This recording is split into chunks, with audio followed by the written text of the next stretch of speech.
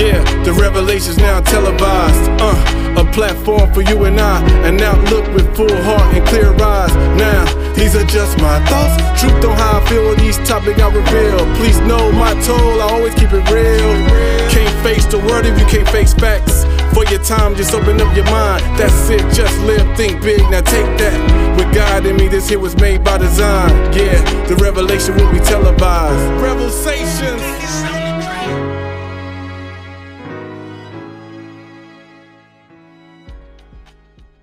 What's up, everybody? It's your boy Rev, and welcome back to the Revelations Podcast. This is season 1, verse 3, and I'm excited about today's show. Before we get started, make sure you subscribe, rate, review wherever you hear me, and share it with a couple of people. And you can always hit us up at revelsationspodcast@gmail.com, and you can also follow us on any of our social media networks at Revelations Podcast. Okay, why am I so excited about today's episode? It's because I get to interview this guy named David. David is a member of the LGBTQIA community. I have so many questions about this community, so many questions about Pride Month, what it's like to feel this way, be this way as a child. What is it like to tell people? Why must we tell people? How do you feel when you're walking around? And I'm quite sure you have some questions too. So hopefully in this interview, I ask him some questions that you would have, and it can spark a conversation. And maybe if you know somebody in the community, you and that person could sit down and have a free-flowing, sharing conversation as well. That's all I got for the intro. Let's start the show, and hopefully you enjoy it.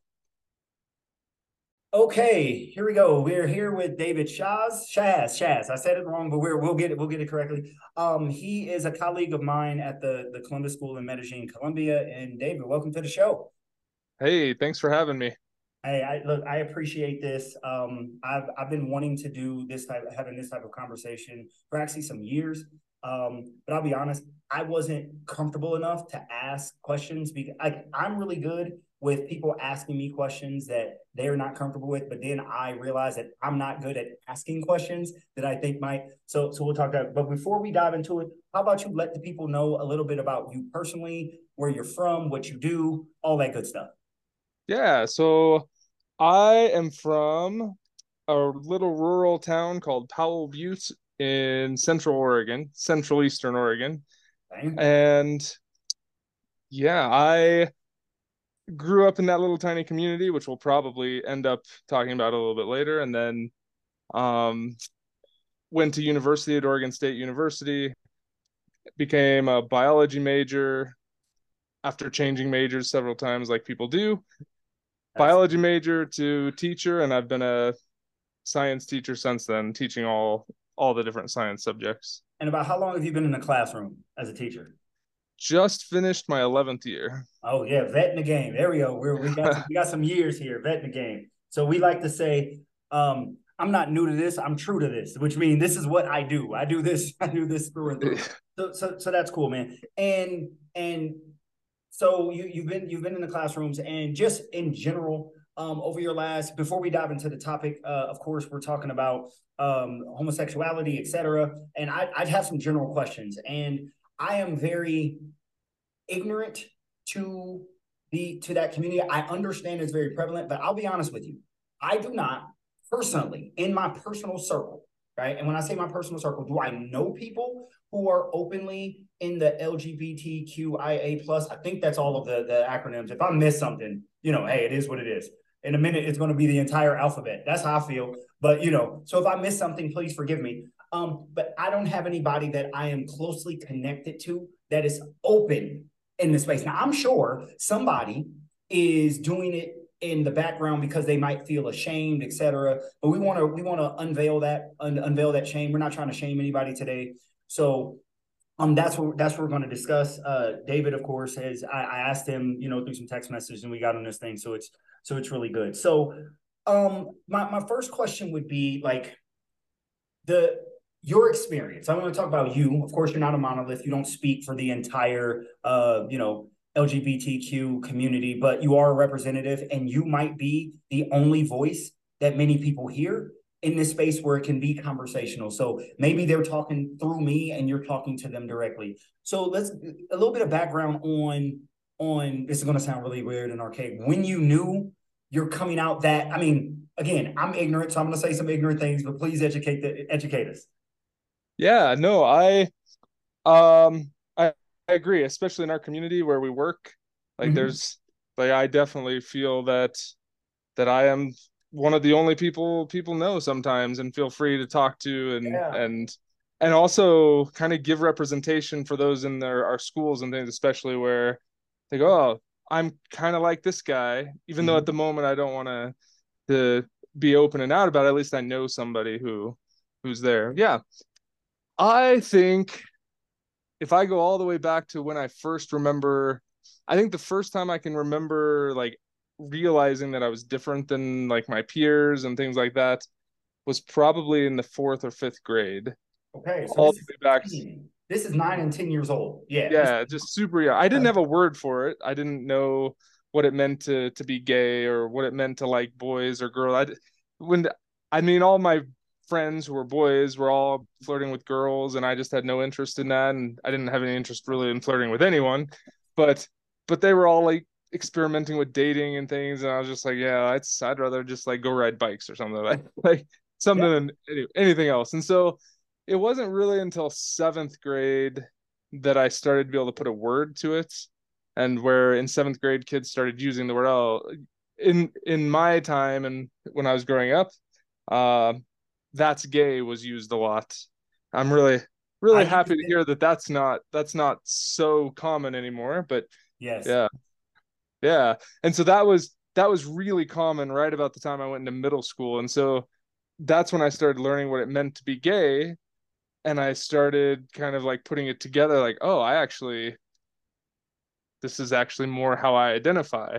Okay. And I grew up in a place, I do remember a time about that fourth or fifth grade time when I remember a story when my dad and I were checking the mail at our little small town post office. And I asked him, like little kids do, I go, Dad, could you marry me? Like, just innocent little kid things that kids do. And he turns around and he goes, and this is going to give you kind of an idea of the kind of the way my family thought about things. He goes, David, no, men do not marry men. You Mm, had better never come home and tell me that you're gay. mm, And mm, so I'd kind of grown up with this idea that like that that was bad. And mm. so when I realized that that was who I was, I went, oh crap, this is bad. So, So so yeah, you thought there was something wrong with you. yeah, absolutely. Okay, And explain that feeling inside. Like, this is me. This is who I am. But being authentically me, there's something wrong with that. exactly. Okay. And so it was tough too because my family wasn't super religious, but my mom's side of the family is Pentecostal, and there's that influence that comes down on that too. I know about that. Yes, sir. And Yes, sir. and so I I was started about the middle school time. I started hearing it from my family, like this is bad. You can't do this. This is not how it should be. And so I purposefully and I prayed in when I was a middle schooler and high schooler, and I would literally spend my time just praying like, please let make this go away. I don't want this to be a Wow. thing. Like Wow. I can't let my family down. Oof, I'm starting to feel Mhm. emotions. That's not good. Yeah. No, Like yeah, I get it it. digs. Hmm. Um, so like it was just like this can't be the way I am. I can't let my family down. I can't be this person. And so I dated girls all the way from middle school through my senior year in high school, just trying to like make this go away and uh yeah, that's not what ended up happening. But um yeah, so there was definitely a lot of shame that it felt like there was a lot of shame being brought on because I was going to let my family down. They weren't going to have grandkids. They were going to kick me out of the house, all of these things. And as a kid, I didn't know any gay people at all. I had no adults to turn to. I had peers that were gay, but they were kind of on the extreme fringes of, those cliques and things. And yeah, so growing up it was really really tough in terms of just trying to figure out who I was and trying to make myself um kind of be what's I don't know, my family wanted me to be and what society wanted me to be. And I actually remember a time too, another time in high school when I grew up in a really rural town in Oregon, and you would actually hear kids running around going, "Oh, if you're gay, we're gonna." These are like, these are the kids that drive trucks with guns in the back, and like those, and so I get there it. were. No, I no. Trust me, I understand. I understand. I grew up in Illinois, and not Chicago, and then I live in Texas, right? So I get it. But Yeah, trust me, I get it. Yeah. and there's this extra fear that because they'd run around going, "Oh, if you're gay, we're gonna tie you up and drag you behind our trucks," and it was a scary time to grow up. For me, it was one of the most, middle school, early high school, especially, were like the most fearful times for me as a Mm-hmm. kid. Mm-hmm. And we'll talk a little more about this later probably, but like that's one of the reasons I feel so passionate about this now as a teacher, having kind of these safe spaces in my classroom for kids who don't need to come out, but at least knowing that they have at least one adult role model that can be like, hey, you're safe here no matter who you are. Those people that are bullying you can't get in here to do that to you. So Okay. I didn't even, just zooming through to college a little bit. I started coming out to my friends in early university years, maybe two or three every few months, and started experimenting with the idea that, oh, I can actually be who I am. And I didn't even come out. I came out to my parents. I'm 34 years old, and I came out to my dad uh 2.5, almost 3 years ago. So Wow. Whoa. Whoa. yeah, Okay. So let me say something. Wow. So 21. So let's say 10-ish when yep, you start feeling different, and then 31 when you tell your dad. yep. 21 years of not being able to be who you are with I don't know if your dad or your entire family. Can you with again, I'm not trying to get all into your stuff, but Yeah, no worries. I like that would not sit well with me and my soul if I couldn't be myself for 21 years with my family. Can you tap into that a little bit? Yeah, it was tough. And I often tell people, because I think my dad was very insulted when I finally told him that it took, he was like the last person I really truly had to come out to. And I think he was kind of insulted in a way because he felt like I couldn't talk to him about those things. Mm. But you And were the remembering when you were a child and what he said. mm, Ah, okay. yes. Yeah, go ahead, please. And I tell people all the time, I go, the people that are hardest to come out to are the ones we're the most afraid to lose, because they're the ones that are. Let's not speed past that. Let's say that again because I think that's strong. That's heavy there. The people, say it again. Yeah, the people that are the hardest to come out to are the ones we're most afraid to lose. Mm. And so for me, my family is super important to me. I have a very small family. My mom died when I was 19, and Mm. it's just my dad's side of the family. And so if I'm like gonna lose the only family I have, that's a really tough thing to deal with. So they were like the last ones I came out with, and I was actually married for a few years, and I was actually already married legally before I even came out to my dad. So when you Yeah, say married, so because I'm confused and I want to make sure our audience understands, you were dating yeah. women, but you were married. Like when you got married, you were married to a male or a female. Cool, man. So I stopped Okay. dating. I stopped dating women. My senior year was the last woman I dated. Yeah, Okay. I didn't know because see, so I'm a big definition person, and there's these words we throw around. So they like we have the word beard, right? We understand what that means? Like when a yeah, gay man, and I'm not, I have a beard, you have a beard, right? yeah, yeah. We so I didn't know. And again, if I'm clumsy with my questions, please forgive me. My heart goes out to you with the mother thing. I lost my mother, etc. So I understand that man. I wouldn't wish that on my worst enemy. So No, it's yeah, bad. It's bad. that's Yeah, it's bad. It's bad. And then the situation with your dad with you not feeling comfortable, but then I can understand because he's saying, son, I love you, I love you regardless, but he doesn't remember his knee-jerk reaction to when you were 9 or 10 and you yeah. said, can I marry you? And he's like, you better never. But as children, that sticks in our head. So I was asked yesterday, just a side note, and just to share some vulnerability with you. I was with my cousin yesterday, and he lives here in Medellin as well. And we were hanging out, and he said to me, Rev, why do you never want to have kids? And I was like, do you want like my answer or you want the real answer? He's like, we're cousins. You got to give me the real answer. I said, because my dad, my biological father, told me I was a nuisance. So I feel children are always going to be a nuisance. I was 11. I asked my dad, my parents split up. I was 11. I asked my dad, Dad, can I come live with you? He said, I don't have time to raise you. I'm too busy. Oh my goodness. Right. To an 11-year-old. So now kids take up your time. They are now a nuisance. So what I heard at 11, I'm playing out at 41. 30 years later, I'm still playing that out in my life. And to this day, I don't want children. Right. Yeah. So you, for 21 years, you're playing out in your head, I better not bring a guy home. I better not do this. And then your dad's like, well, what happened? Dad, but you don't remember what you said to me? Yeah, exactly. Yeah, I remember. And he probably doesn't. He said it flippantly. He doesn't remember it. So, I've actually asked him about it too, and he just doesn't remember it at all. And I'm like, I remember it like it was yesterday. Yes, because those things stick with us, man. So I hurt for you.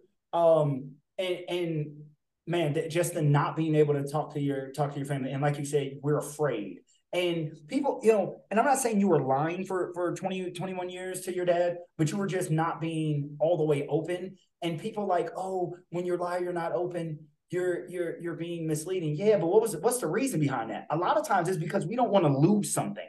Yeah. Right. Or lose someone. So that's why. So I appreciate, man, what you've gone through, man. That's a tough situation. And thank you for your story. So the married thing. I don't know when gay marriage was legalized. What state did you get married in? Those types of things. I actually got married here in Colombia. Okay. So because I've been here in Colombia for about 6 years, and I started dating a guy right when I got here. Okay. And we got married after dating for 2 years and ended up, probably won't talk much about those details. No, yeah, it's long okay. story short, that relationship ended. And and so we got married on paper because we were planning on moving to the US, and we wanted to get started on some of that legal stuff to go to the US.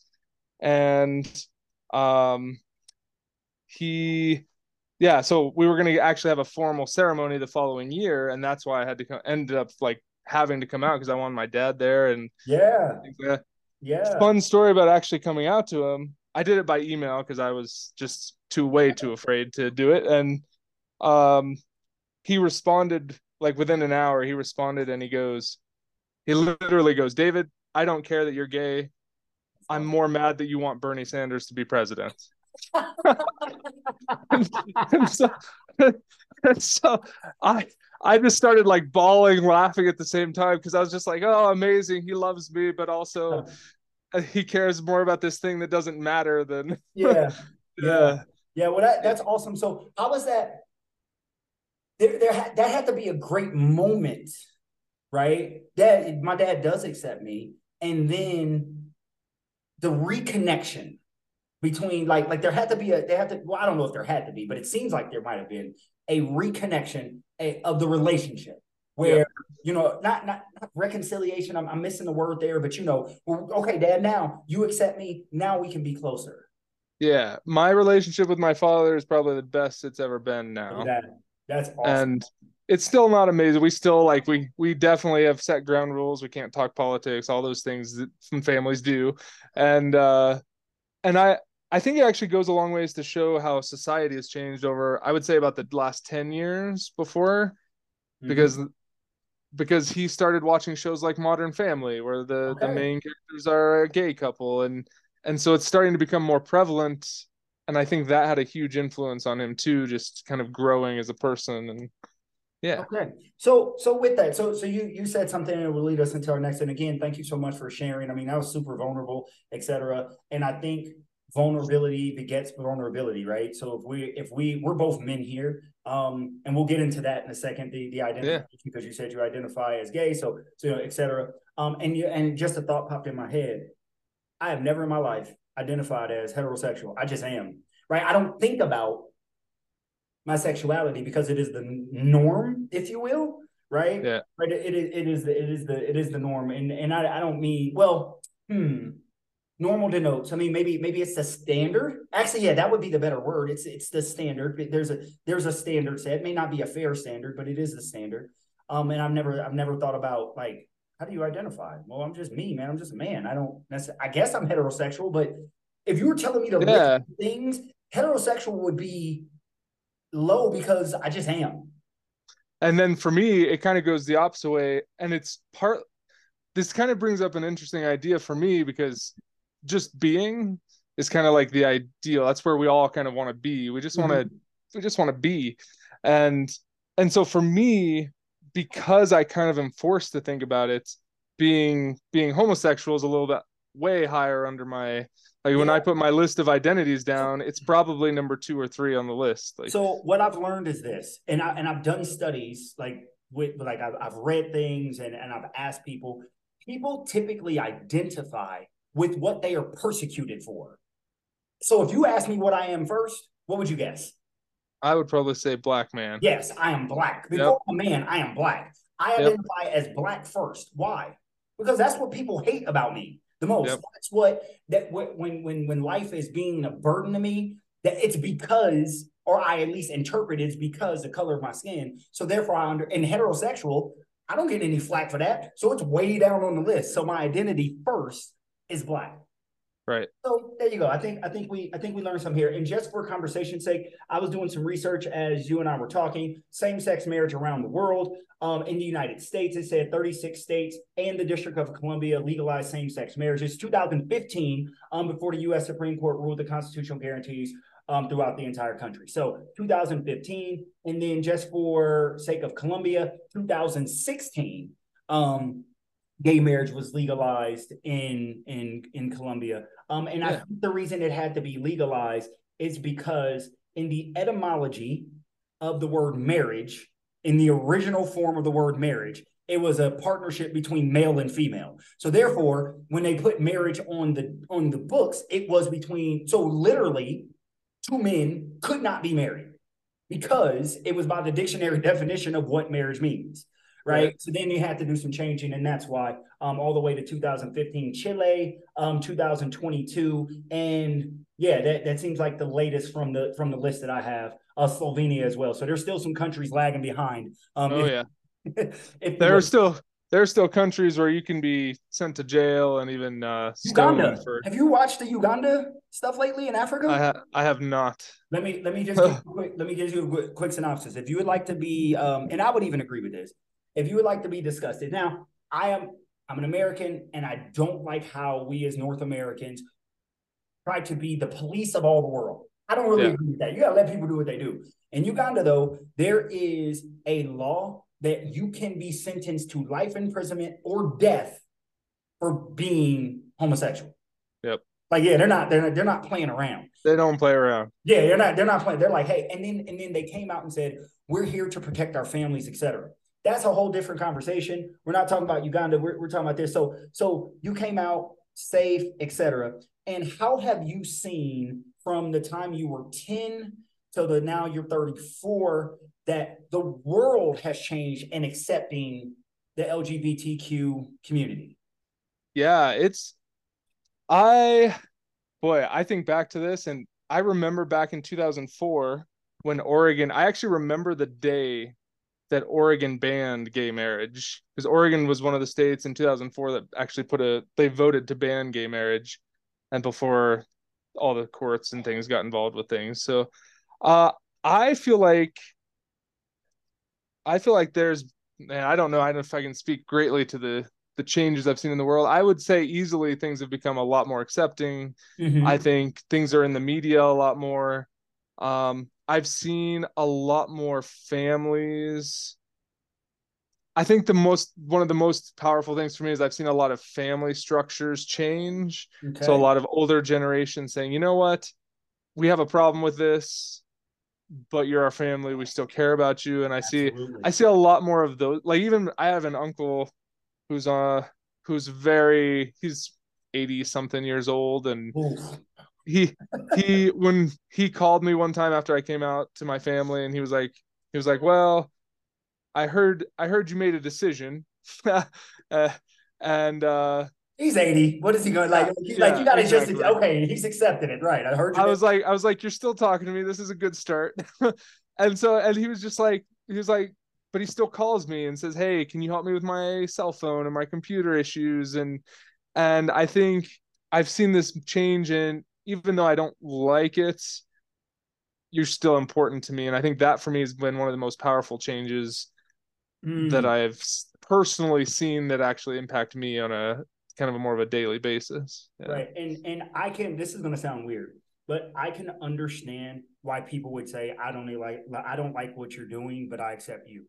Because the religious space, especially, not only the religious space, which we'll touch on just for a brief moment, but also just the societal norms and standards. Like, I don't like the lifestyle you live. So I get it, right? Because I've said things like that before. I love you. I don't love what you're doing, right? But as long as I can love you, we can get past it. And I've noticed that, like, with your dad and that was your uncle. Yeah. And even with others, this is going to sound weird. You, as the person that's coming out, etc., you actually have to have more grace for the people and their understanding, etc., right? So your uncle says something to you that some might find offensive. So you made a decision, but what did you immediately say? Well, at least you're still talking to me. This is good. I'm so happy you're still talking. Right, yeah. right. So that's the grace and love that you have, that you aren't, I wouldn't consider you a bitter person.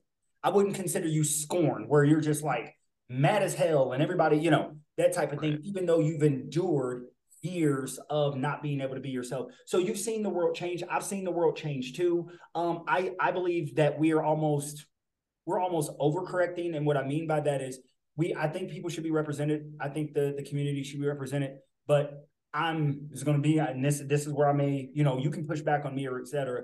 I believe it's overrepresented. And what I mean by that is, when you look at Pew Research and polls, et cetera, like there's a small percentage of the population that identifies as LGBTQIA, but if you watch mainstream media, it seems like it is in every aspect, and it may be in every aspect. I'm not saying it's not, but what I mean is and what I've witnessed, what I believe in myself, and what I've heard from other people, and I don't want to act like I'm outside of that circle, is almost an oversaturation or a force feeding. So what would you say to the people who like me in a way feel like, okay, well, now we're being force fed this idea of LGBTQ, etc.?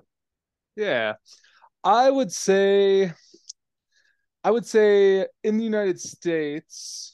Yeah, this is U.S. speaking, right? We're the U.S. audience, so totally. Yeah, I think the most recent statistic I read was that 7.2% of adults in the U.S. identify as being part of the LGBTQ plus community. Yeah.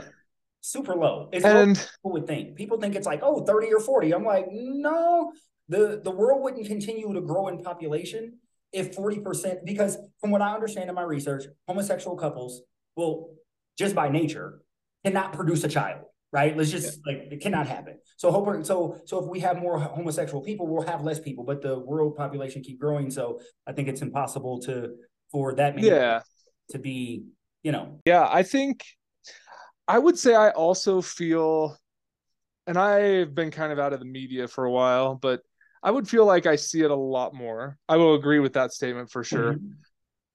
And I think about this, I actually have these conversations a lot because I also am trying to learn I'm just trying to learn all these things too. And even my current partner would argue that like media is almost like demeaning these populations. Like even he most recently brought up Ariel being black as being like, well, isn't it demeaning to just like force these populations into these positions? And I'm like, I don't know. So I also have these conversations where I just don't fully have an understanding of it. But I would say with like the LGBTQ community, I think my gut reaction is to say almost, so with the statistic being 7 point something percent that do identify openly in the US, it's probably a little bit higher for people that don't want to come out. So even if we moved it to 10%, we'll just keep it at 7%. I think if 7% of the time we were seeing that, great. But I also feel like I never saw, when I was a kid, I never saw LGBTQ characters unless they were portrayed. And this is probably similar, maybe maybe in the 70s and 80s with Black characters. When I was a kid in the late 90s, early 90s, late 90s into the early 2000s, I never saw an LGBTQ character unless they were being demonized in some way. Okay. And so for me, I I feel like there's a power in being seen in a positive light. And so I definitely can feel why some people will say, hey, this feels like a lot and it feels like you're shoving it on us. But also, I think if we were truly honest with ourselves and we look at our, let's say, friend groups or people we hang out with, I think we're there a lot more than we know too. Of course. And so one thing, and I want to ask you a question about that. So we'll get to the aerial thing with your partner, because I have something to say about that. We'll go back to that in just a moment. But my question is, sometimes it seems like to me in media, etc., they put sexuality in when it's not needed. So for example, I'll just give you an example. So I was watching the show, and I'm a big Marvel guy, and I was watching this show called Hawkeye, and he needed some help with something, and a lady was just giving the guy a duffel bag, and she was like, here. And he was like, okay. And then the lady was like, make sure I get that back. That's my wife's bag, right? A lady said that. And I'm like, okay, that's fine. The lady's gay. I don't have a problem with it. But it was like the show went, I don't want to say out of its way, but it wrote that in there. And it's almost as if the woman's sexuality had nothing to do with what was going on in the scene. It was just, so it's almost seemed, it's like almost intentionally adding it in there when it has nothing to do with the story. So like if you and I are talking about sports, let's say, for example, my sexuality and your sexuality have nothing to do with the fact that we're talking about who won the basketball game. But it seems like media would inject, I should say, something about homosexuality in a space where, well, that didn't have anything to do. That's not the topic. It's no one's sexuality, heterosexual or homosexual. So I don't know if you notice that, your partner notices that, or if I may be way off base here, but that's what I see. Yeah, I don't know. I can't personally say that I've ever felt like it's been pushed in. I don't watch a whole lot of media anymore, and okay. But I'm trying to think if in my everyday life, if I were doing something, for me, if it's something that would flow naturally, like if I was like actually lending my partner's bag to someone, I don't know. That's a good one for me. This is part of those reflections for me as well. So right. And we don't always know. And really quick, the Ariel thing, the reason I have a problem with people having a problem with Ariel being Black is because Ariel is not real. There is no such thing as a mermaid. It was a cartoon, man. So Ariel was never white. It was a cartoon, right? That was my point. I'd never thought about it before. I was like, it's a story. Mermaids don't exist, right? Like, they're not real. So I have more of a problem. Just a sidebar. I do have a problem when movies, etc., depict Jesus as a white man. That is not true. Jesus, the person who is Jesus, whether you believe that he is the Christ or not, that's up for debate. Him existing is not up for debate. There's too many historical records of that person existing. That person was not a white person. That person was not European. That person was Arabic. But that person is depicted as white in most movies, etc., and no one seems to have a problem with that. But for some reason, when we take a fictional character, a cartoon Ariel, make her in real life a Black person, the whole world blows up. Like, oh my God, I can't believe you did that. It's weird. That's totally. And my partner was asking me, because he's also trying. We have these really great talks all the time, and he's trying to learn too. And he's just like, he was like, it just seems like it might be demeaning for the Black population, or even if they were to purposely add a gay character in there. He's like, doesn't it seem just like they're just forcing this in there in ways? And so he was trying to see different perspectives and trying to get me to see different perspectives. And at the end, I was like, it's a story. I love that she's there. So I see these parallels. A lot of times people will equate the struggle of African Americans or people. I got to stop saying that. People of African descent, because we are persecuted everywhere. Doesn't matter. Like totally. So people of African descent and the homosexuality community. And while I can jive with it in some ways, I'm like, right, but hold on a second. Hold on. I think there's a line that we cannot cross to where, like, my people were stolen from the country, taken away, Totally. 400 years of slavery / apartheid / Jim Crow / everything. And I'm like, these two things are not the same. And I don't want to compare scars. So I want our plights to go in the same direction. But I've heard things like, well, as a Black person, you should understand my gay struggle because you go through struggles too. And I'm like, these things are not equal. They are not the same. I agree. They're not the same. I think, and the reason I agree with that the most, I think there are definitely parallels for sure. The reason I agree with that is because when I'm walking down the street, there it is. I can hide that I'm gay. No one looks at me and goes, "Oh, that guy's gay." Yep. You cannot turn the color of your skin off. So walk in the room. That's a Black.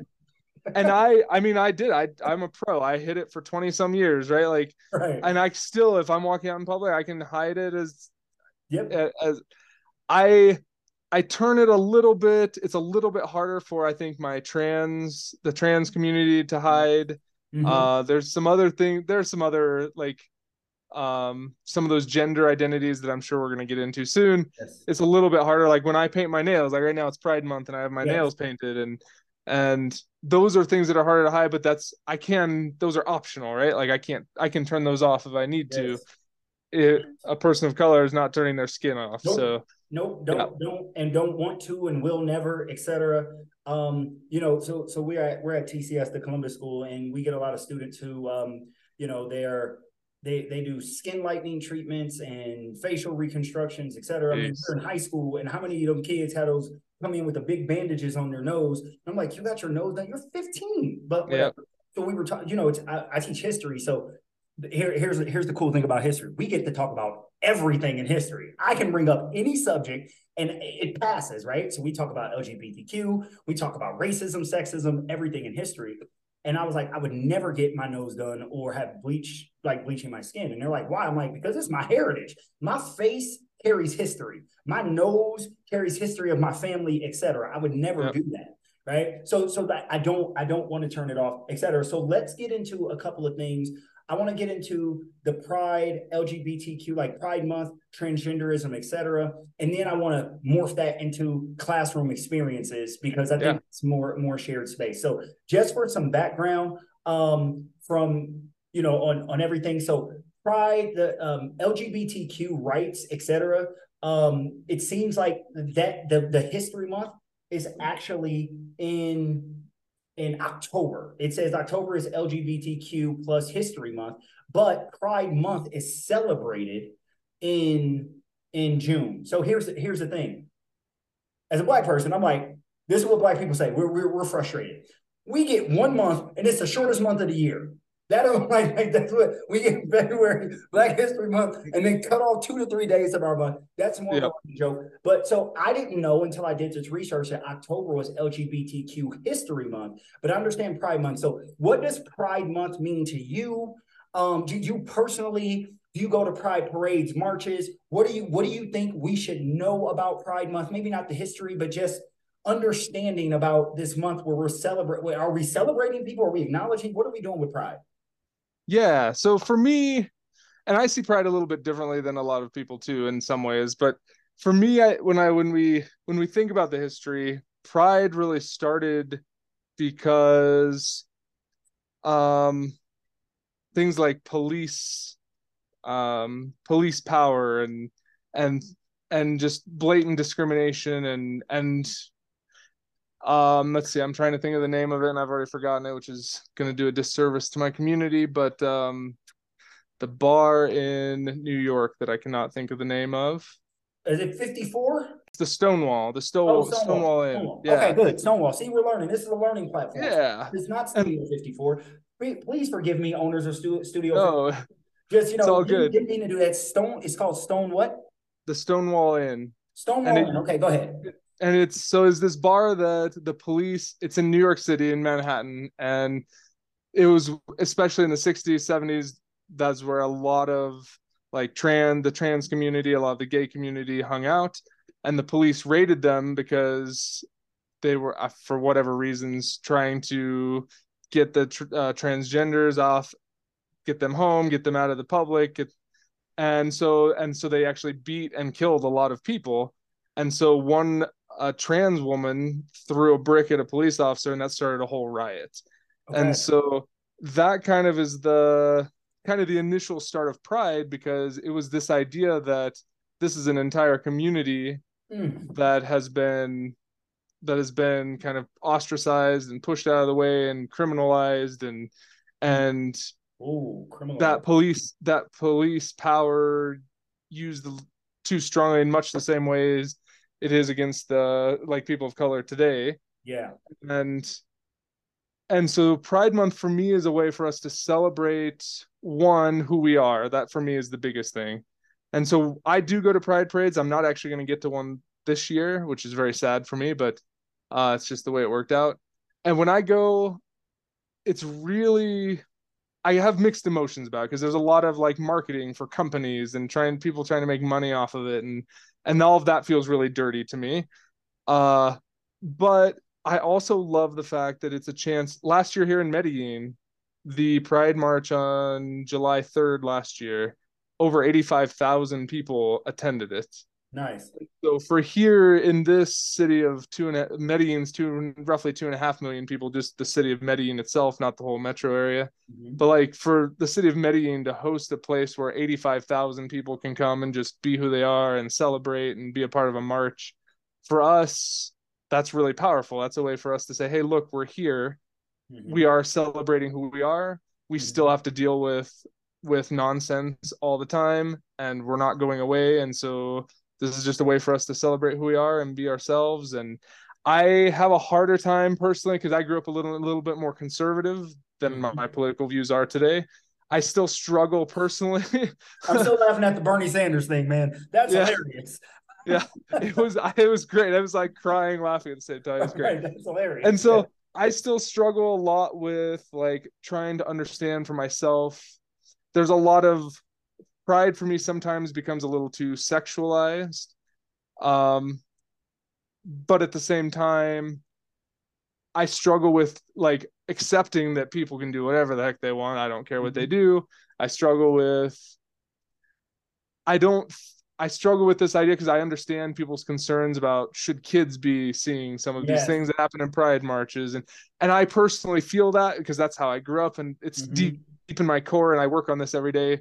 And I also am like, but also these are people that are ostracized, and they're just trying to be themselves and a part of this community that I think kind of an official term is like gender and sexual minorities is a term that's used now in some of those spaces. And so for me, I still personally, Pride is a tough one, where I actually didn't start attending Pride events until maybe 7 or 8 years ago.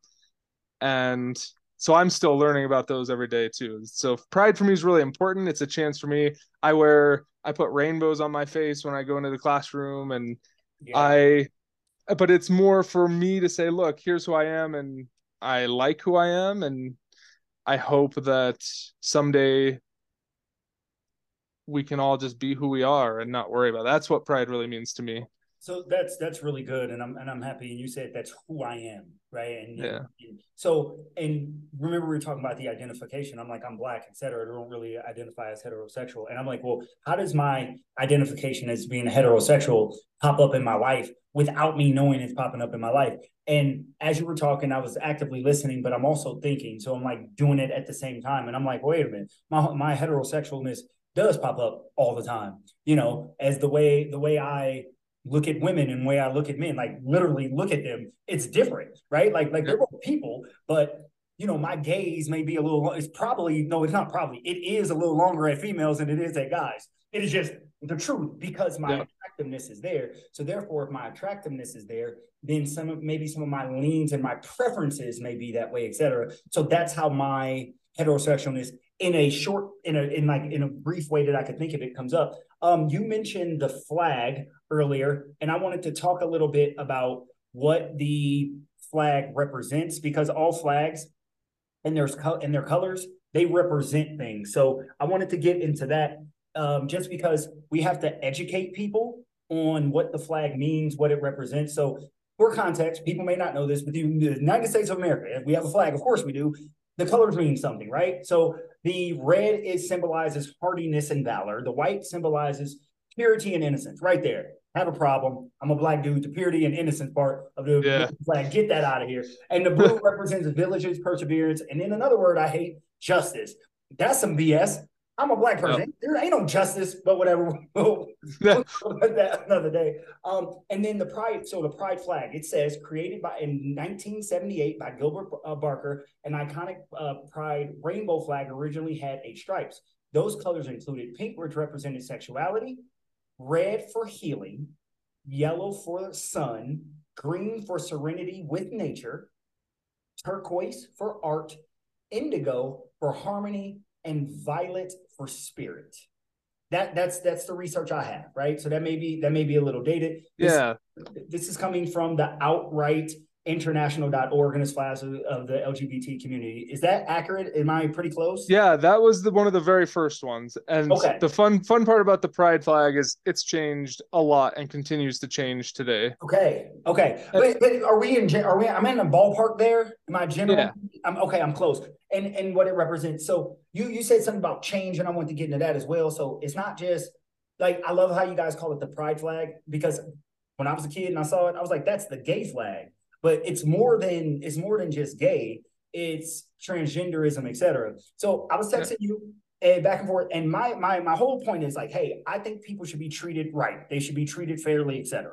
Like I am unequivocally on that side. Like, do not persecute people for their personal decisions, right? As long as those personal decisions aren't hurting other people. Right? I'm a heterosexual man. I should not be persecuted because I'm heterosexual, as long as I'm involved myself in sexual acts with consenting adults. Right? Homosexual people should not be persecuted as long as they're performing their life and their sexual acts with consenting adults. Everybody, in my opinion, should be persecuted if they are harming children, etc., like, or rape or something. I don't care if you're heterosexual, homosexual, whatever. Right? Yep. So do we agree there that people should be able to do what they want, not be treated terribly for it? I agree. Yeah. Okay. So where my problem, and I've talked to my friends about this, I text you about it, and we can talk about it for a second before we get into I want to talk about the pride in schools, the pride flag posted, etc. Why I don't have it in my classroom, how you feel about me not having it in my classroom, etc. I actually want to get in that because I'm one of the few teachers that don't have it anywhere, but I don't have any flags up, but we'll talk about it in a second. But my problem with it's not problem, my issue, I guess, with the trans space, and maybe you can speak to this. I know you're not trans, you identify as a man, right? Yep. Man, I'm cisgender. My gender identity matches my biological identity. See, right there, I'm just a man. I guess you can consider me cisgender, but I would never call myself, I'm just a guy. I'm just a dude, man. Like I was a dude in 81 when I was born, and in 91, and in 2001 and 2011, but now 2021, I'm no longer just a man. I'm a cisgender. Whatever. So my argument is, I don't think we should be, and even with the word gay, gay originally meant happy, etc. I don't think we should necessarily be able to change the definition of words. I have a real problem with that in general, just in life in general. So I don't believe a person that is born with the XX chromosome, which you're a scientist, not me, but I think that produces a female, and that female has a vagina, right? And we're not trying to get sexualized. We're talking about gender. I don't think that person can ever be called male, he, him.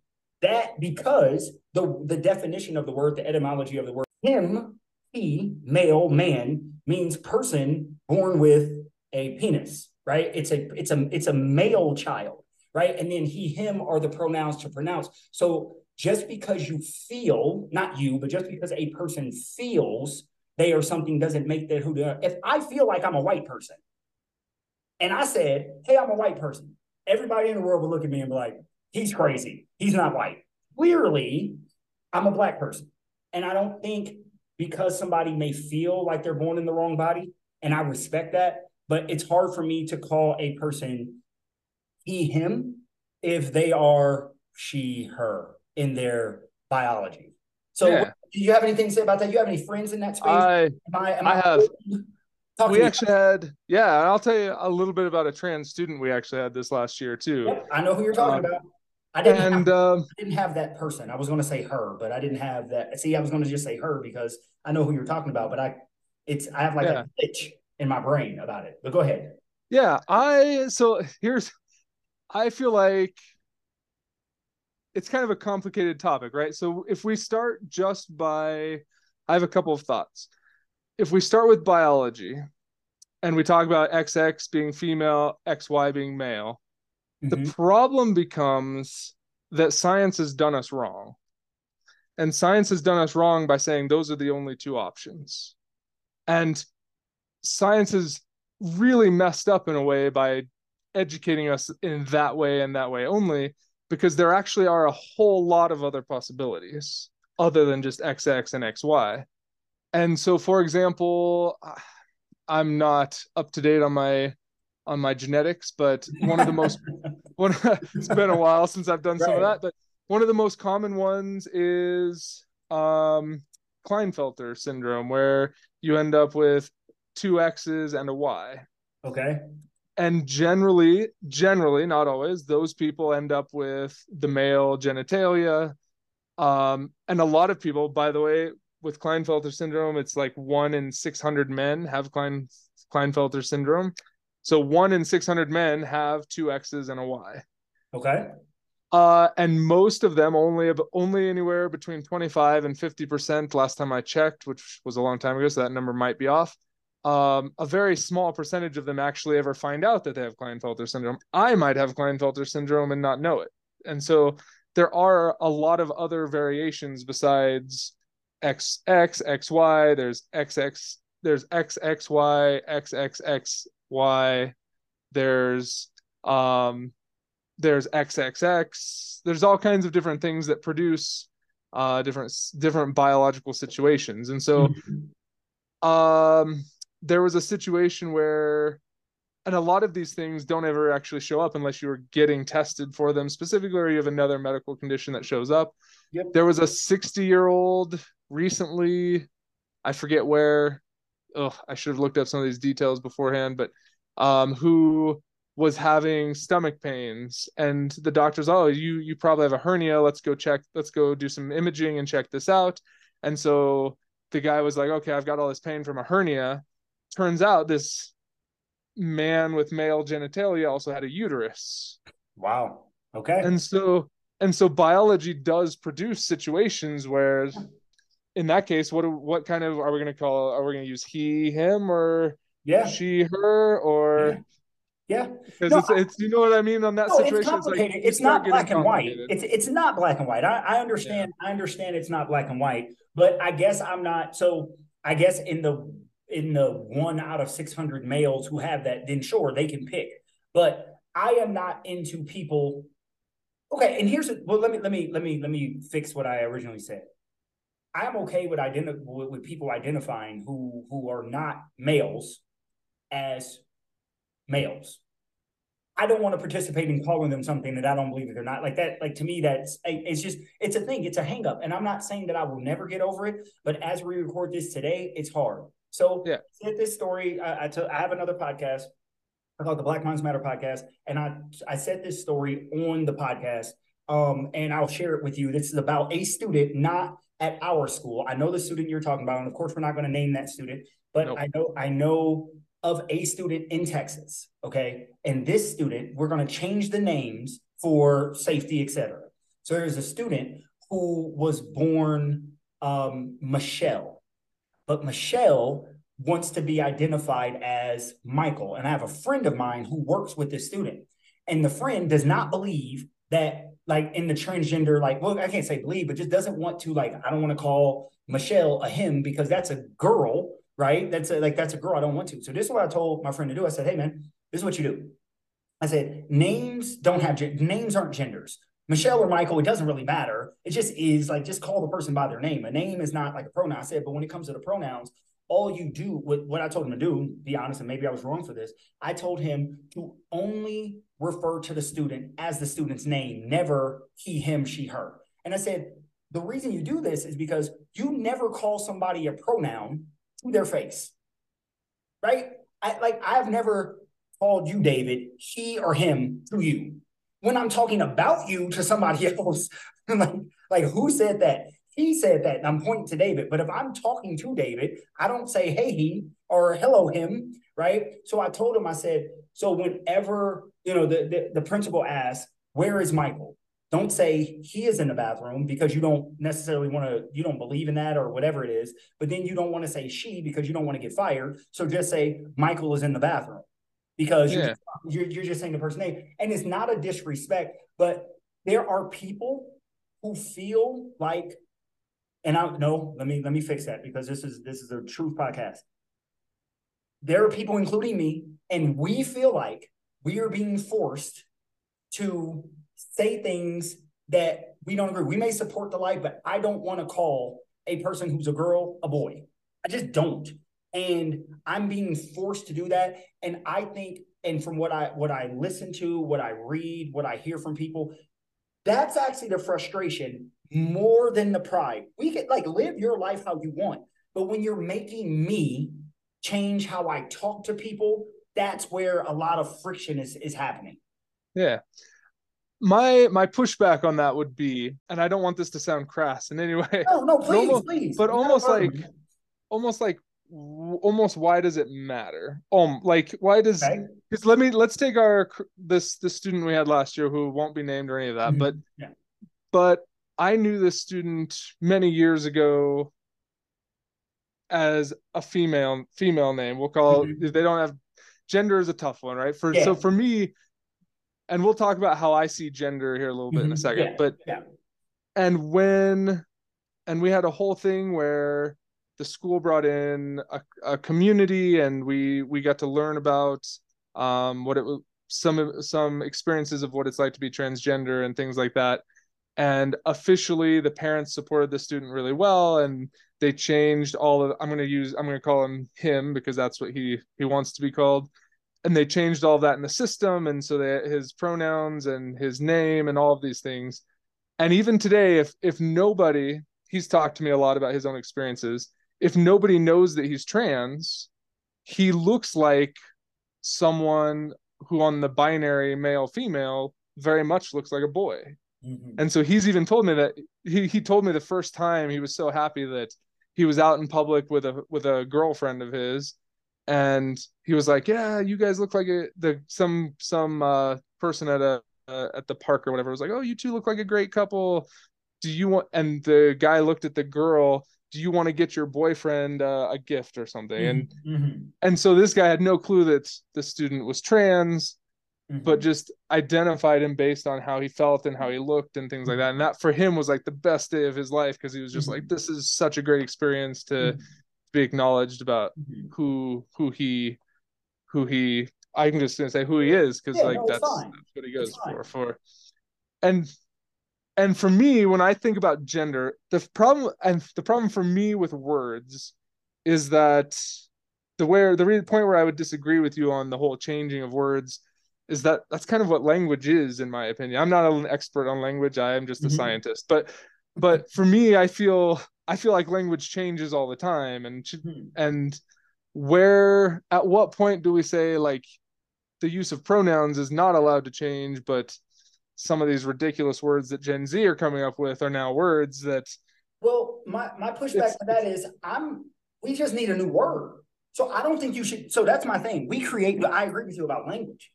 So for example, we have on the binary spectrum, right? We have male and female.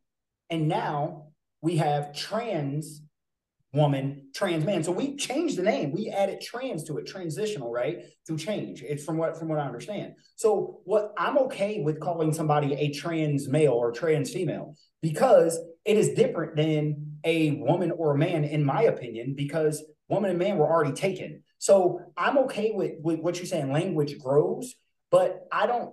My general philosophy in life is this: nothing can ever mean what it didn't originally like what it never really meant. Exactly. So I always like to use this for example. So I'm a historian. So take the Mona Lisa by Da Vinci. I cannot in 2023 say, oh, the Mona Lisa means this. The only way to know what the Mona Lisa means is to go back, dig up Da Vinci, revive him, and say, you made this, you created it. What does it mean? The originator. So the originator of male, female, him, her, etc.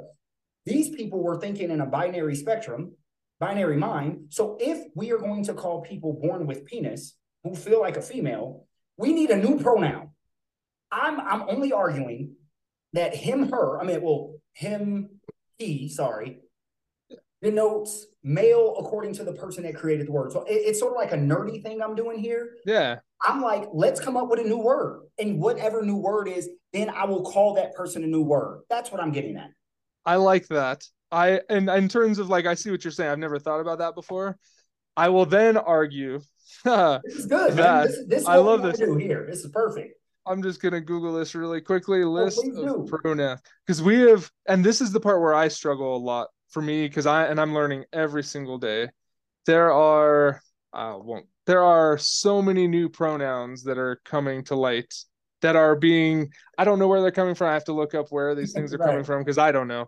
But like pronouns like XE and I don't know what they all mean. And so I'm really ignorant myself in some of those things. And so you can't keep up with them all. It's impossible to keep up with. And so I feel like that kind of leads down that idea of creating new words. Yes. The reason that the other kickback I'll give is kind of my own, the way I see gender is that, so for me personally, I biologically am a male. I feel like a male. I think I identify with the binary male, female, fine for me. Yep. Are there days where, for me personally, where I like to do more feminine things, like paint my nails, or, if society was a little bit different, and that's going to be a key point that I just said there, I would be more than happy to wear a dress to work every once in a while. And you know what I mean? Like, yeah. And so, but what stops me from doing that a lot is kind of my own societal fears. Like society says that is men don't wear dresses and things like that. So for me personally, there are definitely days where I'm like, oh, I feel a little more feminine today. I want to I want to put glitter on my face, or there are things like that. I float in a feminine space as well because I'm a human and we both have masculine and feminine. I have never once thought in my life, I want to wear a dress today. That is never, like, it's amazing. Yeah. I'm not saying anything wrong. And I don't think I've ever told you this, but after, like, I didn't know you were gay until like the first couple of months, like when, I came into school in the middle of the year, right? Yeah. And Summers ended up telling me just in a conversation, just like, oh, and his boyfriend. And I was like, boyfriend? Like you were, I was like, what? Didn't click because you don't wear dress. Like, you get what I'm saying? Like you're I don't meet a lot of the check boxes that people think are stereotypes for gay men. Yeah. You're a guy. When I say, what's up, man? And you've never said, I don't identify, like, don't call me that. Like, so I didn't know. It's about that hiding thing you were saying. Even though you weren't hiding it, it was not something I can quickly identify. Yeah. Like, David's a guy, that's a dude, and we just move on. I didn't necessarily think about your sexuality because it's not top of mind. So when I heard it, it wasn't a, shock. It was interesting. I was like, really? Like, because none of you, there's a checklist of what's gay. Yeah, right.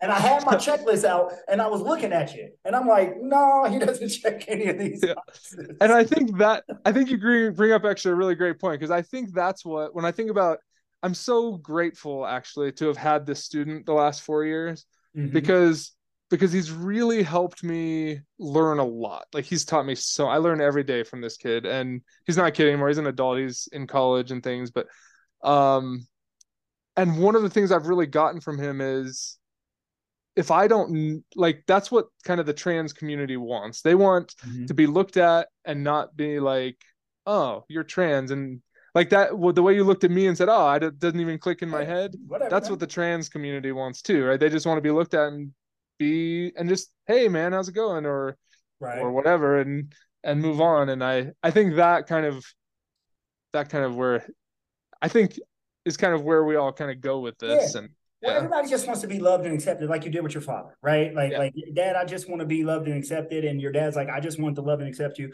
More hurt there. So, okay, I get it. I think we're gonna call a draw on the gender thing, on the pronoun thing. I'm still dug in for right now. Maybe in yeah, future no, conversations, my opinion will change. I want transgenders to succeed. If a transgender is a transgender person, they should be treated, fair, et cetera, et cetera, et cetera. I am so let's get it. Let's talk about kids in this yeah, space in education because we're both educators. So there's a Target, the store Target. I'll name them, yep, public brand, et cetera. If you like some of their stores, and I don't know if all of them, but I know some of them, and I've seen some clips on YouTube, et cetera. You go into their stores and they have the LGBTQ pride, et cetera, different shirts, et cetera, for kids. And when I say kids, I'm like toddlers, like 5 and 7, 5, et cetera. Now, I will be honest, when I was 5, when I was 7, my mom was like, "You're a boy. Boys stand up to pee, girls sit down to pee." Right? But you're just teaching biology here at this point, right? You can't. So my sister's 2 years older, right? We used to take baths together when we're 3 and 5, but now mm-hmm, we're 9 and 7. That's not happening anymore. Like, no, you don't, right? My parents are just doing the best that they could. Now, do I think totally. do I think it's a good thing that they didn't have me taking a bath with my sister at 9? Sure. 9 and 7, 3 and 5, totally different ball game. We're kids. But we're beginning to ask kids to identify. I have a niece, for example. When she was, I want to say 11, 12 years old, something like that. Somebody's asking her like, "Are you gay, straight, or bi?" And she was talking to me about it. I was like, "Well, just tell them you're 12." Like Yeah. I'm just a kid, man. Like what do you want? So how do you feel about, like, I know you said you identified as 10 at 10. Well, you began to think that you were different. You didn't have a word for it maybe until later. What do Yeah. you think we're doing with this, like this kid thing, et cetera? Some people are very uncomfortable with it. I just want to get your Yeah. feelings. I just had a friend down visiting who gave me I hadn't talked to her about this podcast or anything. And she kind of actually asked me because she wanted my opinion because she has two kids who are 3 and 4, I think. And she was really kind of like wanting to know how to talk to her kids about some of these things. And I'm just like, for me, this one's really tricky Yeah. because I think I I kind of go the same route I kind of went earlier. I don't think it's our business to be asking kids what they are. I would never in a million But you years there, ask a man. student, right? I would never ask a student, "Hey, are you gay or is that kid gay?" That's just crossing a line for me that I Yeah. don't feel it's just not, it's a personal thing that I don't think needs to be discussed with someone so for kids, I think I grew up in a place where I didn't have a lot of education on this thing. So for me, not having a word at 10 might be different than a family that teaches their kids at a younger age what it means to be a part of sexual diversity or what it and those like I have a friend in the States who from a very early age was like, you know what, taught their kids from a very early age that they could be whoever they wanted and oh look, that person has two dads, that person has two moms, and all this stuff's okay, and kind of putting the words to and having those conversations with kids. I don't think anything's going to make a kid gay. I don't think anything's going to make like that's going to happen on its own if it is a thing, right? Hmm. If it's a thing for them, if that's who they are, that's what they're going to be. I don't think, and it is not one thing in my life that said, "Oh, David, you're going to be gay." I don't think a shirt when I was 4 was going to change that. I don't like the idea of putting things on kids that put their identities or possible identities or make them say things that they don't know anything about. I struggle with those kinds of things a lot. And Okay. so even when I was having this conversation with my friend, I was like, man, I don't really know. It's just in terms of Target, I would like, I don't know much about this situation. I haven't looked it up. I heard in the background some things, but um, I wouldn't personally want my kids wearing, "Hey, I'm gay" or "I'm Yeah, trans" or those things. But I'm with you on that one. I also don't know personally. I don't know how young a person can know that they're trans or gay, or I just don't Yeah, know but enough when of you're this, the five, you're just biology behind. five, man. You're just a kid. Yeah. I just have, I know maybe I'm old and I know I lean conservatively in a lot of ways, et cetera. My friends have educated me that I'm a lot more conservative than I've ever realized, which is fine. And I mean, I am what I am. And Yeah. again, but they're kids. I just like, I as wonder though, a child, the only child. pushback I'd give on that one is I think even 5-year-olds start to flirt with girls, Yeah, or it's a maybe. tough, I don't, there's a weird line. I don't know where that all begins Man, though, right? five was So so long ago. That was I literally know. 36 years ago. I do not remember five very I much. don't either. Yeah. But yeah, it's weird. So you said something that I wanted to get your opinion on. So earlier you said something like the adults identify, and this is actually about kids. Adults identify as gay 7 to 8%, and even if let's say we double that for those who don't want to identify, it would be 14. But let's, for conversation, say it's 10 to 12%, right? Okay. So Yeah. I looked up a report in 2021, and it says a report from the CDC released on Thursday, this is 2021, reveals that nearly 1/4 of high school students now identify in the LGTBQ space, based on 2021 data from 17,508 students in 152 schools across the United States. In contrast, 75% identified as heterosexuality. So my question is, as we begin to talk about this more in schools, we're going to talk about our personal preference, our personal situation in our school, and we're going to illuminate that it might be a larger thing, a larger topic, overall. But I actually think we do influence people into maybe trying new things, etc., because we repeat what we see, right? So I believe if 25% of our students, according to the CDC, right, if 25% of our students are identifying as LGBTQ, that's high, man. That's a large percentage. So you would have to ask yourself why. And I would say partly because people feel more comfortable coming out, et cetera. Great. But I also think those people that don't know, they may say, well, I'm gonna just identify in the can I sum it up by the queer community? Can I do that and not get in trouble? It's fine for me. Okay. Yeah, I don't know, I don't man. personally, I have never really identified as queer or being, It's, but I kind of am lumped into that I don't group. even know what Yeah. queer means. I just thought it was okay to say it. See, I don't, again, and I don't want to step on anybody's toes. I'm not trying to be Yeah. offensive. If queer is offensive, please forgive me. But I do believe that our media, I believe that our social influence, etc.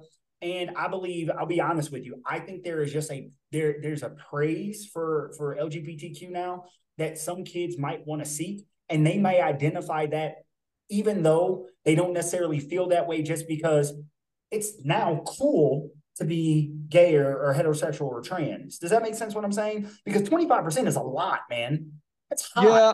High I school students. wonder, I wonder, I know, I don't know how Yeah, that that that one's tough for me. that seems high. So I'm like, because if you took a poll in 1995 when I started high school, I bet you it wasn't Yeah. 25%. So what Yeah. changed? Yes, the openness and more accepting. I agree with that. But I'm going to be honest with you. I don't believe a fourth of my classmates at Champaign Central High School, even if you took a silent poll, and even if they were being completely honest, I don't think 25% of us would have said that we are homosexual.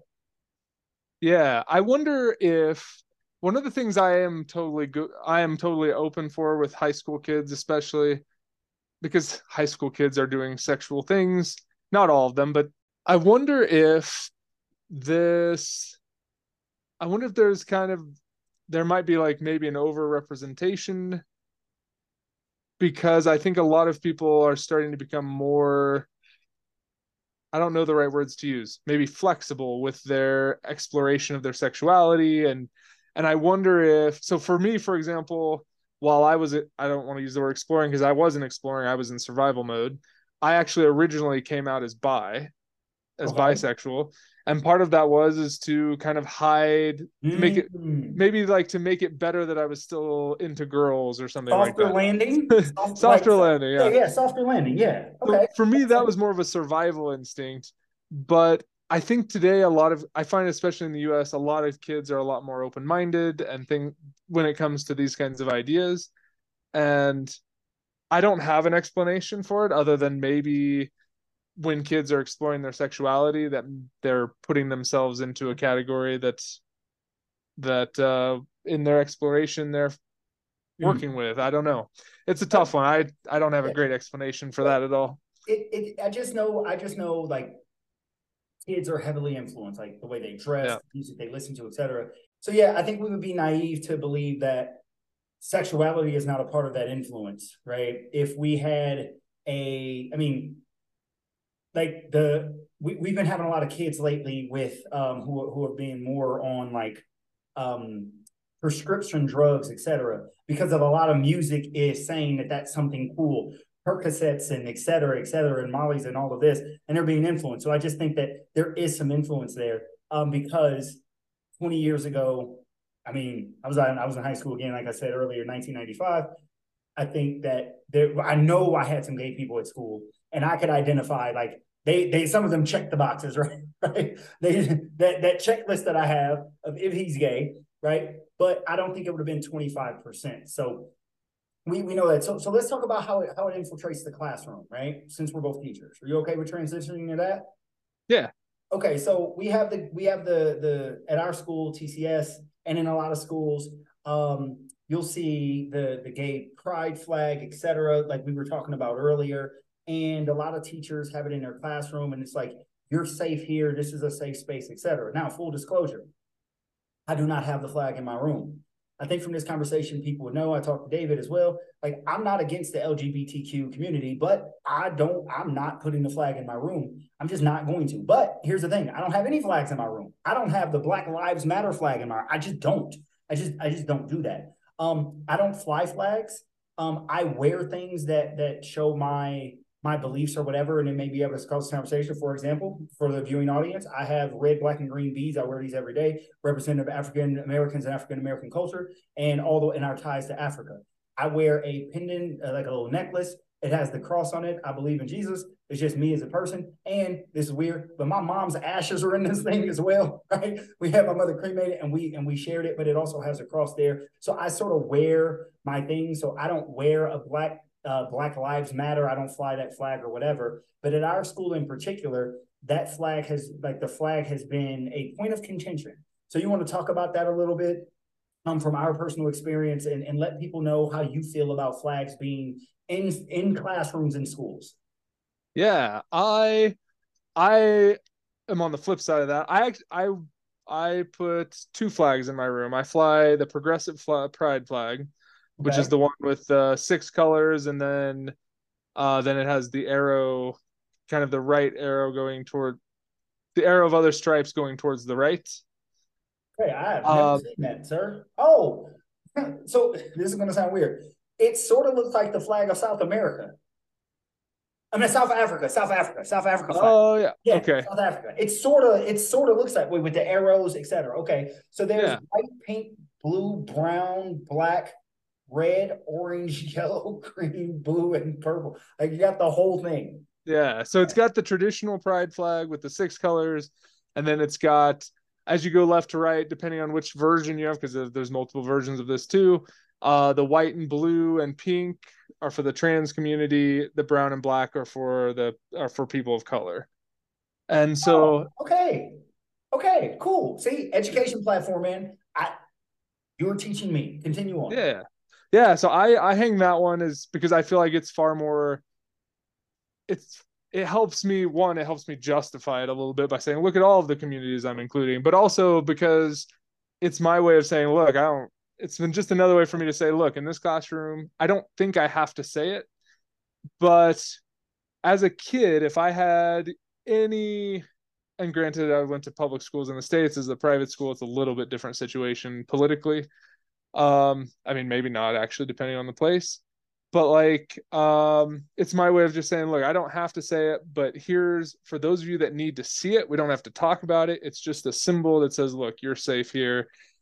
There's nothing I do that's gonna outright try to be like, hey, you're gay, and looking at a flag is not gonna say, hey, you're gay. And so there's a small group of parents that don't want this kind of influence on their kids.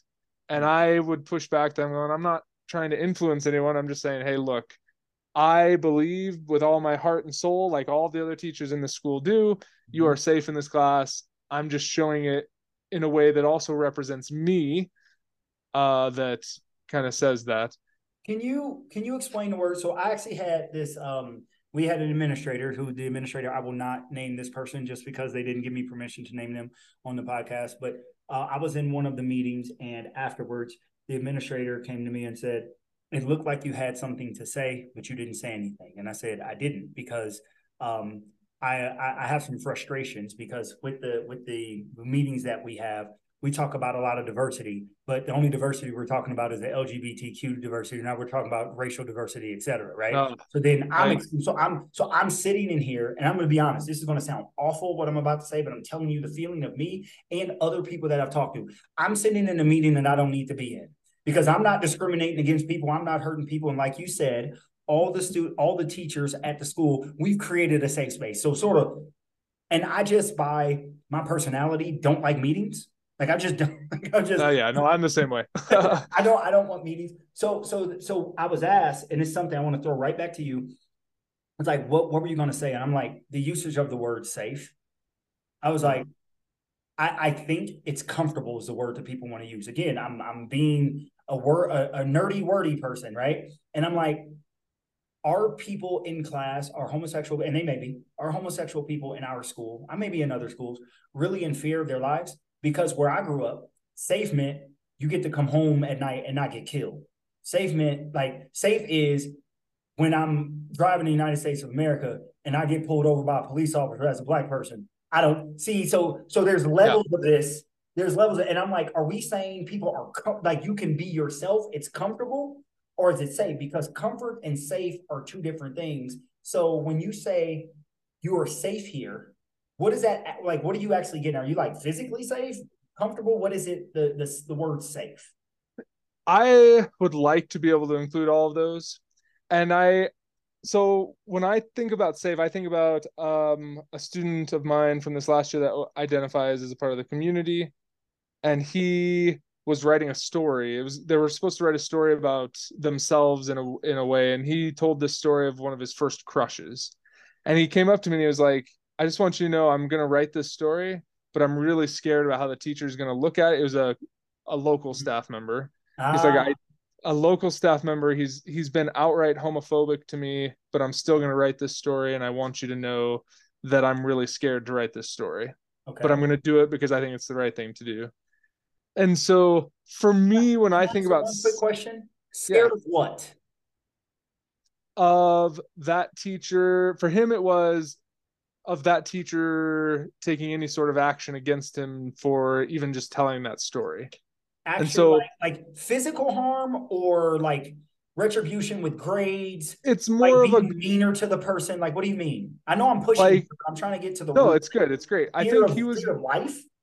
No, not fear of life, but more like he was more worried that he would get a lower grade because the teacher didn't like that he was telling and that because this teacher had apparently been openly homophobic before, that he knew that there was potential for some sort of backlash if he told that story. Awful. So that kind of goes in the face of what I said earlier, where all teachers are creating the safe space, but at the same time, I don't believe any teacher in our building outright is going to be like, you're gay, this is a terrible thing. Yeah. I think there's just a little bit of fear from some students that they're not fully accepted by every single teacher. Okay. And I could understand that. I'll be honest with you. No, hold on a second. It's not feel. I am not fully accepted as a Black male at that school. Yep. I'm not fully accepted. Here's the thing. I'm not fully accepted as a Black male in education. I don't care to school. Doesn't matter, because the people that you will find least in education are Black men. Like that's actually the truth, right? Now Yep. we can get into why and just for the audience, so I can just give you guys some background. I've actually done some studies on this. The reason why Black men don't go into education is because Black men have such a terrible experience in education as students that they never want to go back into it. I'm the opposite. I had a decent experience, not great, but I want to go back and fix it. Like, right. So you have those people there. So okay, so the safe space. And then I think you know my heart. Me and you have had conversation, et cetera. I'm a cool guy, at least I think. How do you feel about me not? I'm not going to fly the flag. Summers gave me he bought the pendants once they made everybody take the flags down. Well, a couple of things. One, I went to my classroom one day and they had the small flag in the cutout of the door. I took it off. But nobody I asked. don't know who did that. Nobody asked me to put it on there, right? That was weird. And then Summers gave me the pendant to where you're safe here, and I didn't wear it. And I'm just and then other people had the flag, and I just don't.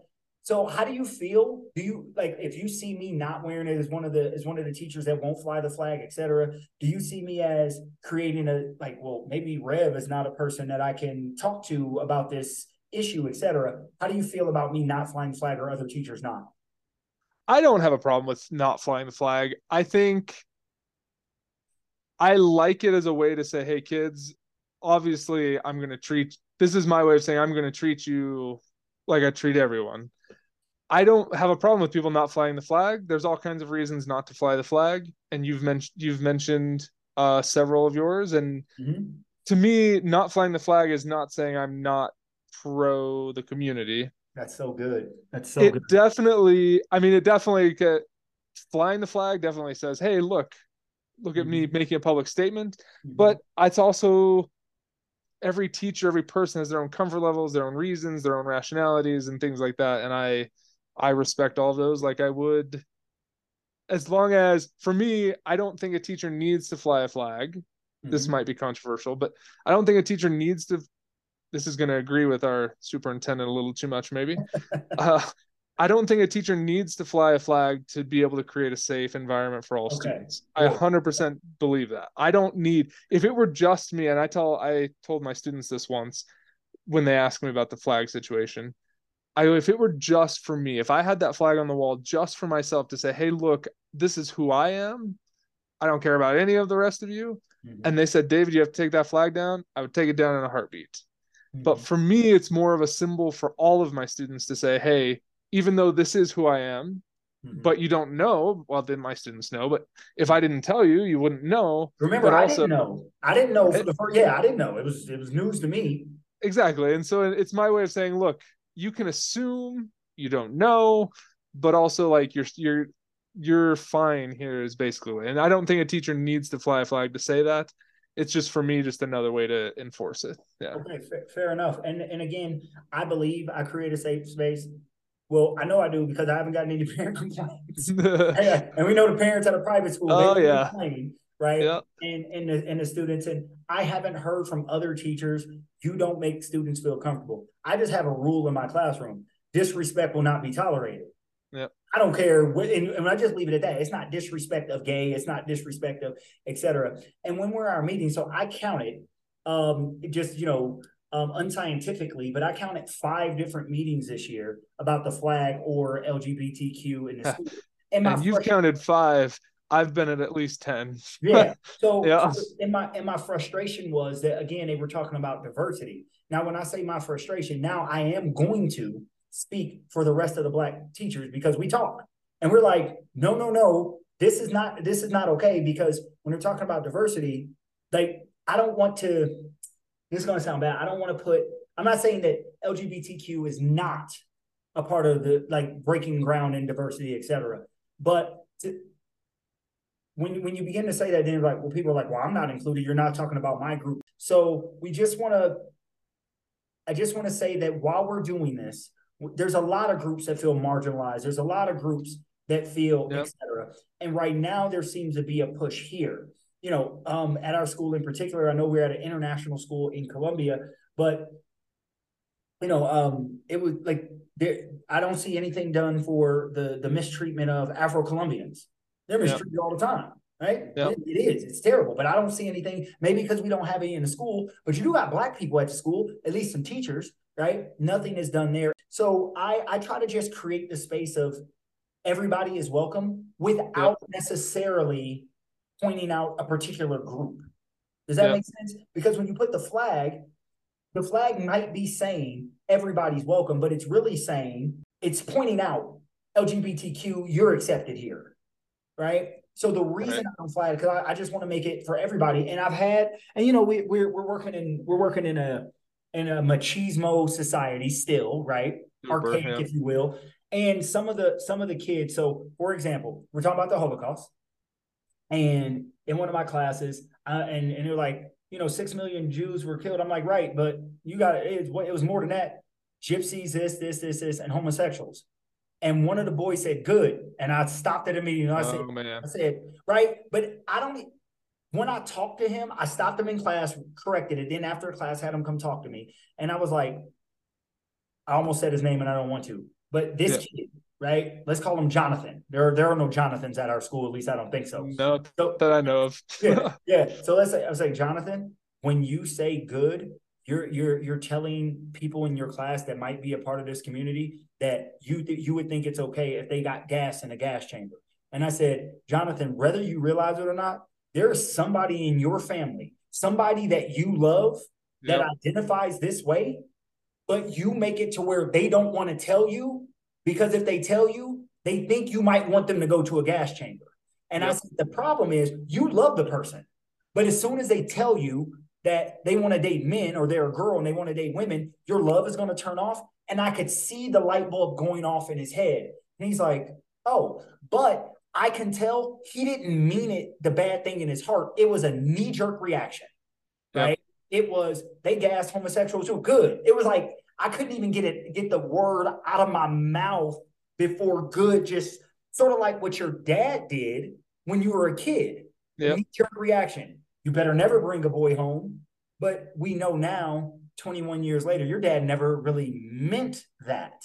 Right. Just said it in a reaction. So we do have that problem, not only at our school, and I think our school might be a microcosm for a lot of schools throughout the world. The LGBTQ community, I know you guys, and I'll say it that way, like the people there are marginalized, they're treated negatively, and hopefully this conversation will help people understand better. That's what we haven't answered. I think we've probably produced more questions than answers. I agree. But it's good because you can see a gay man who has his nails painted with LGBTQ colors, the flag, and a heterosexual man who does not, who believes you should be treated well, but doesn't understand all the things that come with it, have a peaceful educational conversation, right? And maybe this will be an example for other people to begin to bridge the gap and have those conversations. Totally. Yeah. So thank you. I don't have anything else. David, do you have anything you want to tell the people about, anything you're doing, social media? Maybe they want to reach out to you. If you want to share your email address, you can, whatever, or you don't have to, but I just want to give you the opportunity to, have any last remarks, words, or promote anything that you have going on in your life. Yeah, I don't have a whole lot to add on to that. If people do want to reach out to me, my Instagram handle is probably the best way to go for that. Okay. And that would just be at David_Schas, Schas. Okay. And that's probably the easiest way to get a hold of me, actually. Cool, man. Well, David, you're a good people. I appreciate you, man. I really do. And you just being so open and you sharing these stories, and I now understand why the word brave is being used when it comes to people coming out. Before this conversation, I didn't. When you talked about the story about your dad, when you said we hide it because we don't want to lose people. So that's the bravery that comes with it. And coming out, being public with it, the public scorn that you might receive. I never really understood it. I didn't, but this conversation has helped me. So I really appreciate you, man. Hopefully we did some good work in the community and we've helped some people learn a little bit. So thank you for joining the Revelations podcast. Yeah, absolutely. Thanks for having me. Hey, everybody. You just listened to the latest verse of the Revelations podcast. Just had a great conversation with David. David's a super cool guy. He and I work together, and I learned so much in this conversation. Things that I did not know before. His empathy, his vulnerability, etc., shine through. And the story about his father and him not being able to talk to his father for 21 years about his particular lifestyle, etc., that actually tugged at me a little bit because I couldn't imagine not being able to talk to somebody I love as much as David loves his father. Remember, he said oftentimes we hide things from people that we don't want to lose. So just have some empathy. Search your heart. What are you hiding from somebody because you don't want to lose that person? And or what have you said or done that would make somebody want to hide something from you that is very important to them so that they don't lose you? It's a great conversation. David and I did not agree on everything, but just because we did not agree on everything doesn't mean that he and I were not in alignment.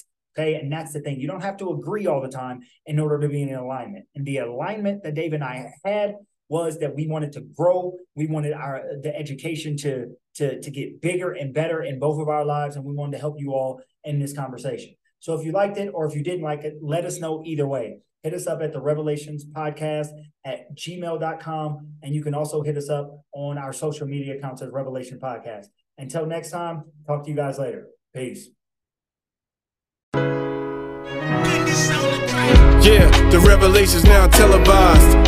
A platform for you and I. And now look with full heart and clear eyes. Now, these are just my thoughts. Truth on how I feel on these topics I reveal. Please know my toll, I always keep it real. Can't face the word if you can't face facts. For your time, just open up your mind. That's it, just live, think big, now take that. With God in me, this here was made by design. Yeah, the revelation will be televised. Revelations.